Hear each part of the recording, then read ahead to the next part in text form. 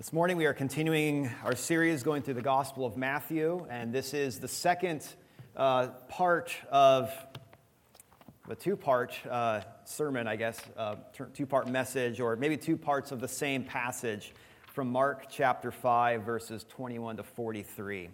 If you have a Bible, you can turn there. Let me go ahead and pray for us as we begin, though, as we prepare to hear, and as I prepare to bring the word. Lord God, open up your word to us. Take its truth and not only show it to us, but bring us into it. Make it ours. Conform our hearts and our lives around it. We pray that Jesus would become more beautiful than he was before, more believable than he was before to us. We pray that we would see a more grand view of who you are, God, as a triune God, Father, Son, and Spirit. Increase our faith here in Jesus' name. Amen. Mark chapter 5, verses 21 to 43, this is God's word. And when Jesus had crossed again in the boat to the other side, a great crowd gathered about him, and he was beside the sea. Then came one of the rulers of the synagogue, Jairus by name, and seeing him, he fell at his feet and implored him earnestly, saying, "My little daughter is at the point of death. Come and lay your hands on her, so that she may be made well and live." And he went with him. And a great crowd followed him and thronged about him. And there was a woman who had a discharge of blood for 12 years, and who had suffered much under many physicians, and had spent all that she had, and was no better, but rather grew worse. She had heard the reports about Jesus, and came up behind him in the crowd, and touched his garment. For she said, "If I touch even his garments, I will be made well." And immediately the flow of blood dried up, and she felt in her body that she was healed of her disease. And Jesus, perceiving in himself that power had gone out from him, immediately turned about in the crowd and said, "Who touched my garments?" And his disciples said to him, "You see the crowd pressing around you, and yet you say, 'Who touched me?'" And he looked around to see who had done it. But the woman, knowing what had happened to her, came in fear and trembling, and fell down before him and told him the whole truth. And he said to her, "Daughter, your faith has made you well. Go in peace and be healed of your disease." While he was still speaking, there came from the ruler's house some who said, "Your daughter is dead. Why trouble the teacher any further?" But overhearing what they said, Jesus said to the ruler of the synagogue, "Do not fear, only believe." And he allowed no one to follow him except Peter and James and John, the brother of James. And they came to the house of the ruler of the synagogue, and Jesus saw a commotion, people weeping and wailing loudly. And when he had entered, he said to them, "Why are you making a commotion and weeping? The child is not dead, but sleeping." And they laughed at him. But he put them all outside and took the child's father and mother and those who were with him and went in where the child was. Taking her by the hand, he said to her, "Talitha kumi," which means, "Little girl, I say to you, arise."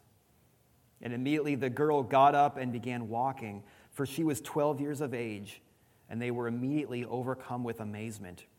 And he strictly charged them that no one should know this, and told them to give her something to eat. Amen.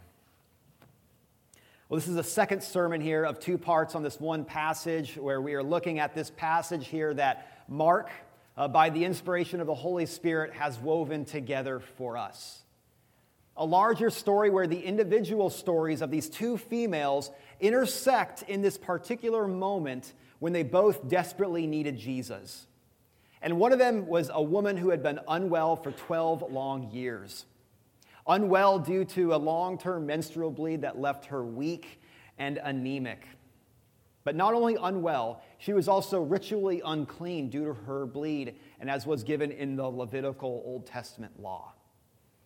And yet she still comes to Jesus and approaches him in her weakness. And in desperation, she reaches out to take hold of his garment with an understanding of him, though, that was also weak. It wasn't his garments that could save, but himself, Jesus himself, who could save. And still, Jesus stops along the way, amid all of the urgency and the hustle, even amid the fact that he was on an important errand for an important man. He stops here to give this anonymous woman the attention that she deserved. And then her understanding then of the Jesus who she needed was strengthened.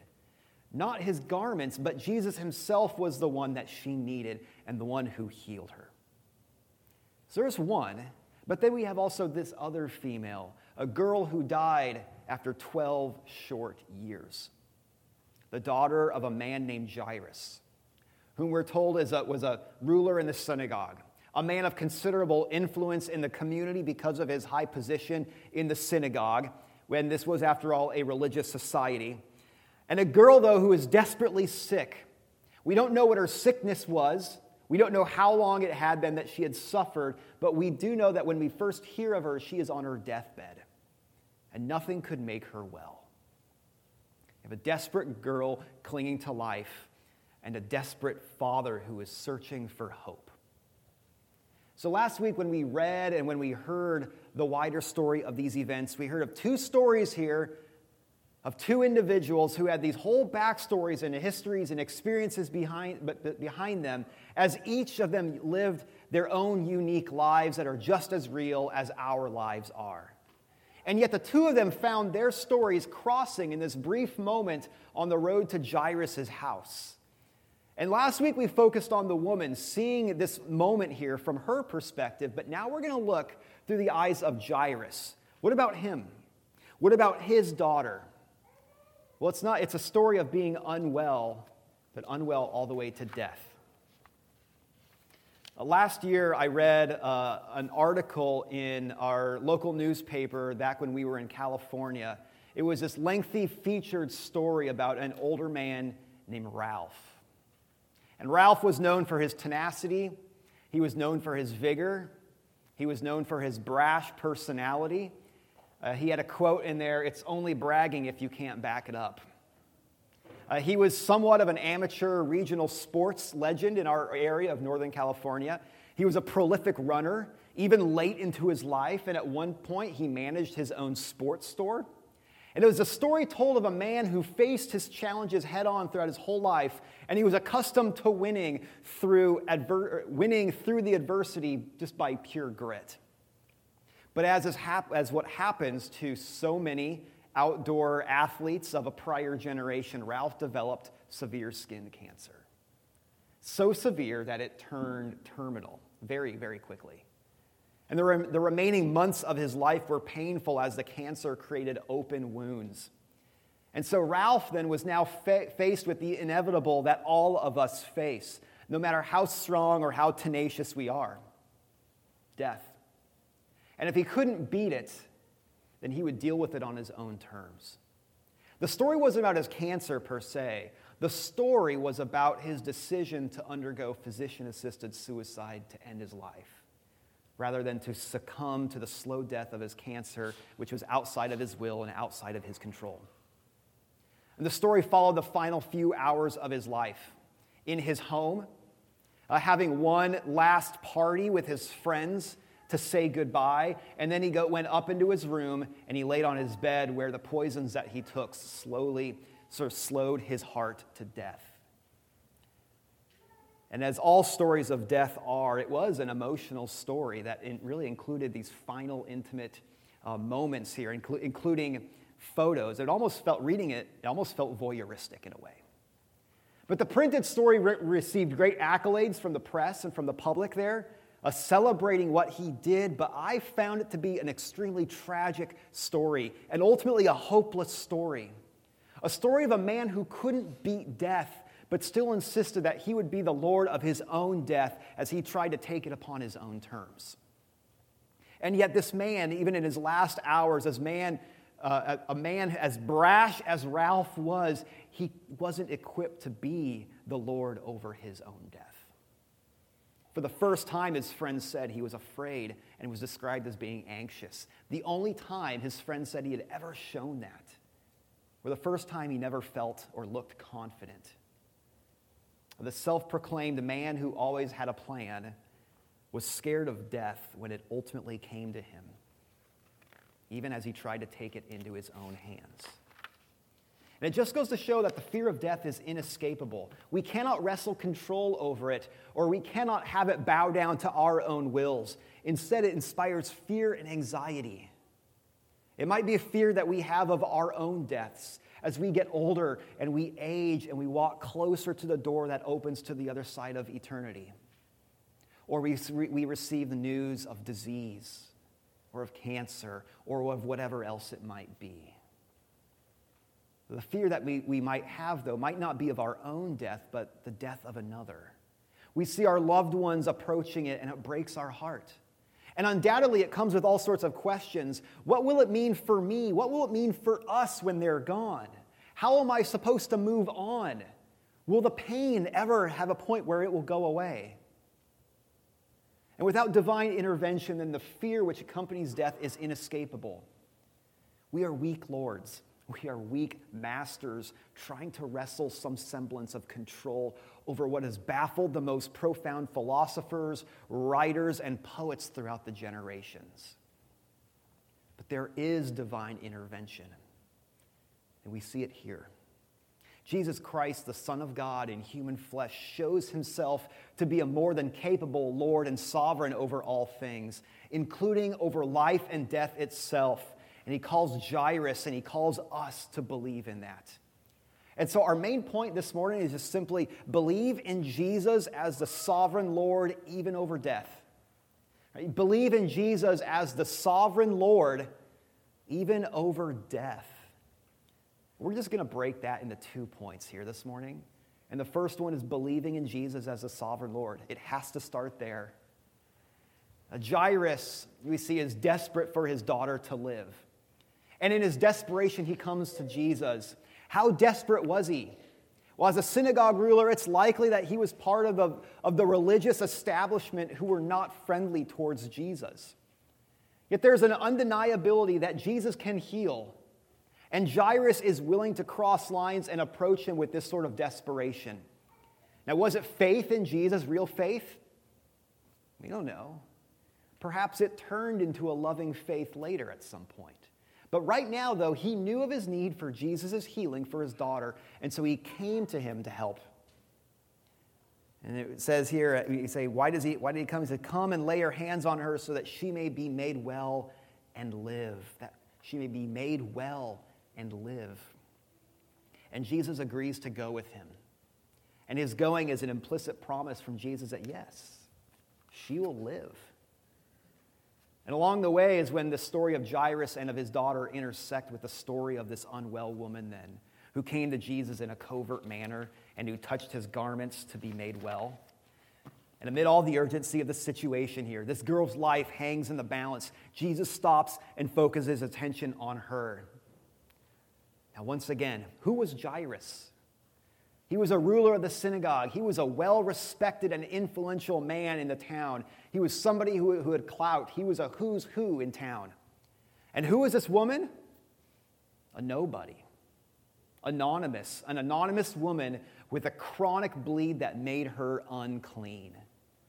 A woman estranged from religious society and the rest of the community. And we heard last week about what the woman learned about Jesus in this moment. That Jesus doesn't regard anyone with more or less attention based upon their worldly status. He doesn't have more time for the important. He doesn't interrupt the less important when someone who's more important or someone higher on the social scale comes in. Even here, in this urgent moment for an important man, Jesus still has time for her. And so let's consider this, though, from Jairus' perspective. What do you think he was thinking? My daughter's dying. Why are we waiting? And for this woman, I called the ambulance. My daughter's in trouble. Sure, this woman has an issue, but come and help me like you said. Help my daughter. And then he gets the news. Don't bother with the teacher anymore. Your daughter's dead. It's too late. He didn't get there in time. What must have been going through his mind? I mean, certainly this crippling lament and grief. But do you also think anger and blame at the woman? Do you think maybe even a little bit at Jesus too, for pulling off to the side in that moment when he needed him? But Jesus takes this moment here and he turns it into a test of Jairus' faith. He hears the news and he ignores it. It doesn't matter. Not because he's uncaring, but it's because he's the sovereign God who's standing in our midst. Verse 36, these beautiful words, do not fear, only believe. Believe in what? Believe in who he is. The people who came from Jairus' house referred to Jesus as the teacher. Is that all who he is? Jairus came to Jesus looking to him as being a healer. Is that everything? Is all he is to Jairus a healer and a teacher? He's also a promise keeper. When he went along, he consented that he would make her well, what are those words? And live. Do not fear, only believe. Believe that she will live, that I will make her live. Because you're asking something far too small from someone who is far greater and better than you might think. Believe in why I agreed to come to your home, to make her live. See, Jairus is dealing with the Almighty and the sovereign God, the one who is in control over all things, the one who upholds worlds and galaxies by his power, the one who rules over all things, the one through whom all things were made. He is the Word of God at creation. This is the Jesus who we come to, the same Jesus who always has been and always will be, the eternal Son of God. And any lesser view of him, and any lesser fullest sovereignty and rule and every divine privilege and power to its fullest, that's just not Jesus then. And as a sovereign Lord, he doesn't always follow our expectations of how life goes. In fact, he rarely does. And some of it is because he's not obligated to. But when his providence in certain moments, though, doesn't seem to go in our favor, he does, though, tell us to have faith and to not fear. Have faith in who he says he is. And faith that his sovereign will, even if it doesn't go as expected, that doesn't mean it's outside of his control or that he isn't good. His sovereignty and his goodness aren't pitted against each other. They aren't pitted against one another when things in life go against us. But we are living according to the promise of a sovereign God who keeps his promises. And Jesus wasn't turning away from his promise to Jairus even as she died. He called him to remember why he agreed to come with him in the first place. Do not fear, only believe. Your daughter will live. I've given you this promise. Will you trust me? See, that's how faith is formed. It's by responding to the promises of God. It continues to look to God and all of his promises coming to fruition in Jesus in all moments of life. In good moments, when some of us, though, are most prone to forget his promises because we're lulled into thinking that everything is just fine. But also in dark moments, when others of us conversely find ourselves in despair and are wondering if he's really there or if he's really faithful. Either way, either in the good or the bad, we need his promises before us over and over so that our faith will be built up. We need the Spirit to give us clear eyes that focus on Christ amid the distractions or amid the darkness. Faith just doesn't come out of nowhere. Faith is a gift of God, but it is also strengthened and tempered in the forges of life.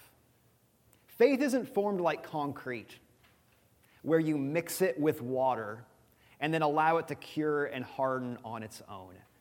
See, faith and strengthening faith isn't instant. It's not without struggle. Faith isn't like concrete, like instant concrete there. Faith is like metal. It has to undergo heat to burn away its impurities and become more malleable or to become more valuable. It passes through the flames and it melts away the dross and is tempered in that furnace. And so as we pass through the forges of life's difficulties, it exposes our idols of control, that we want to be in control of how things go. And our distrusts rise up to the surface. Do I really trust God in this moment? We see that perhaps our faith isn't as strong or as pure as we thought it was. But as they're exposed, though, the Spirit works through the heat, works through the flames, to not allow them to remain, but to burn them away and to cause them to melt away. And so that through the process then of being put through the forge, he fashions us and our faith more clearly and more purely. And that might be easy to say in theory. He works on us in the struggles of marriage, of want, the struggles of relationships, the struggles of when you've been wrongfully accused. But sometimes he passes us through some very dark times when the flames seem to burn hotter than ever. After all, here, Jairus lost a child.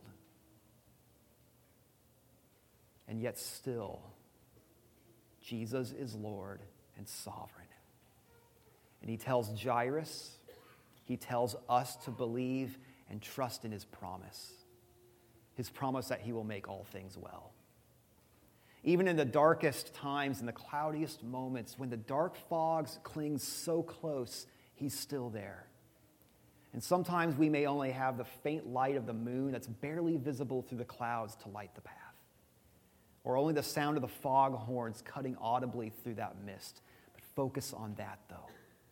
Focus on the promise, though, that even in those faint ways that are coming through of life and hope. Jesus is in the business of resuscitation.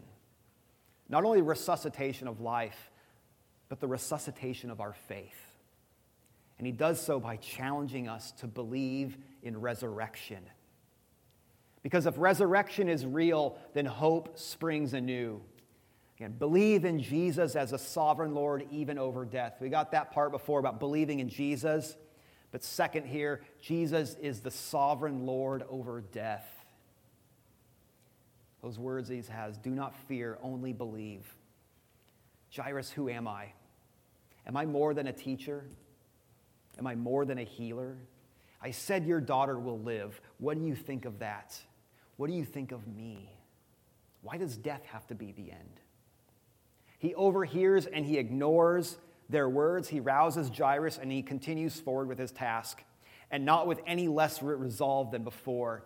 The situation may have changed here, but his approach hasn't changed one bit. He is marching forward with resolve to confront death. And he performs the most astounding miracle that we've seen yet here in the Gospel of Mark. He takes Jairus and his wife, he takes just a couple of his disciples, and he enters into this little girl's room. And he takes her by the hand, and he calls her back to life with these gentle words, Talitha kumi. Little girl, I say to you, arise. These gentle words, yet thundering words from the sovereign Son of God, which sound like cannon fire against the walls of death. And she is pulled from death, and she's brought back to life, into undeniably full life, as even before she was ill. She gets out of bed, and she walks. She eats. Jesus proves himself to be more than just a teacher or a healer. He is the sovereign Lord. He is the Lord over all things, the Lord over all things seen and unseen, the Lord over illness, the Lord over life, and even the Lord over death. It bows to him. It obeys his words, and Jesus causes it, as our common enemy, to tremble in fear. It's easy to miss because we focus on his beautiful words there, Talitha kumi. But how does he also raise her from the dead? He touches her. He takes her by the hand. And this is where we see another of these parallels with the bleeding woman. The woman we saw last week was ritually unclean from Leviticus 15, but she reached out to Jesus in her state. Yet Jesus wasn't made unclean. Rather, she was restored from her uncleanness. Well, touching a dead body also made someone ritually unclean also. And yet Jesus touches her corpse as he took her hand. He touches the unclean. He didn't need to, and his power actually raises her from the dead, but he shows his willingness to become unclean in order to bring us back to life. In this simple moment, he provides a shadow of how he would conquer death. He would be willing to become unclean in order to save us. And that willingness carried him all the way to the cross, where he became unclean in the place of sinners as he bore our sins, our filth, our uncleanness. And he became unclean by carrying human sin, which human sin is the root cause of death. Why do people get old and die? Why does disease claim human life? Why does a death toll number in the tens of thousands from an earthquake? Because of sin in the world, because of the fall, because death entered the world when Adam sinned. And so that everyone ever since, even Adam and Eve themselves, have known death as the common human experience and have known death as the common enemy. But Jesus, though, God incarnate, tasted death on the cross as he took human sin so that sin would no longer have the power of death. And the proof of that, friends, is in the resurrection, because death could not hold him. And he gives resurrection hope. Right here, right now, at this very moment, Jesus Christ is seated at the right hand of God the Father, and he holds the keys to both life and death. He is the one who made all life. He is the one in whom life is found. New life, eternal life, life that stands triumphant over death. New life in Christ isn't just merely living a renewed life. It is literally new resurrection bodily life. And he calls life then to fill this little girl just as surely as he first called life into the void, into existence. What we see here is a glimpse of the resurrection life to come. It's a prototype here of the resurrection life that all who believe in him will experience. And admittedly, that's a strange concept. Resurrection life. Does it seem to be too good to be true? I think there's something in all of us that at least wants to believe it, or wants some form of it to be able to take comfort in. I mean, who doesn't want reunion with loved ones? To experience life in a way that defies our current experiences. Do not fear, only believe. It's the happy ending that all happy endings and stories point towards. I think about the joy that Jairus and his wife had when their daughter was raised from the dead, when she was pulled forth from death and reunited into life together with them. Think about what that scene must have been like. The wonder, the awe, the tears, the joy, and the hugs, everything with that. That beautiful moment is only a glimpse of the joy that will take place in the final resurrection. When all those who have died in Christ will be raised together in him and with one another, and we will be reunited. The friends in Christ whom you have lost, brought back. The family reunions for those who are in Christ with parents, grandparents, aunts and uncles, all those maybe even before you who you've never even had a chance to meet. Or meeting children who we've never had a chance to meet alive. All the joy at that day, all the joy there lasting into eternity, because Jesus is the Lord of the living and he has crushed death by its sovereign power. It does require faith as we see death and as we watch our loved ones undergo death. We approach it ourselves, but we come back to his words. Do not fear, only believe. Do you understand what it means that Jesus is the Lord over death? It means triumph. The resurrection isn't just about what's ahead. Knowing Jesus has the power over death is also about what's right now. Death isn't the end for those who are in Christ. Death is merely a footnote in the story, and life everlasting is the end. Some of us might have a personal fear of dying. We grow more and more apprehensive as we near the door. And some of us also have a fear of others dying and experiencing grief, or we're maybe still even currently feeling despair over someone who has died. There's no need to live in fear of death. Life and faith in Jesus calls us out of that fear. There's, though, a difference between fear and grief. Grief and sorrow is natural when we consider the unnaturalness of death. I mean, have you ever considered that death is the most unnatural event, the most unnatural human experience that all of us face? It was never God's intent originally for humanity. He created us to live, not to die.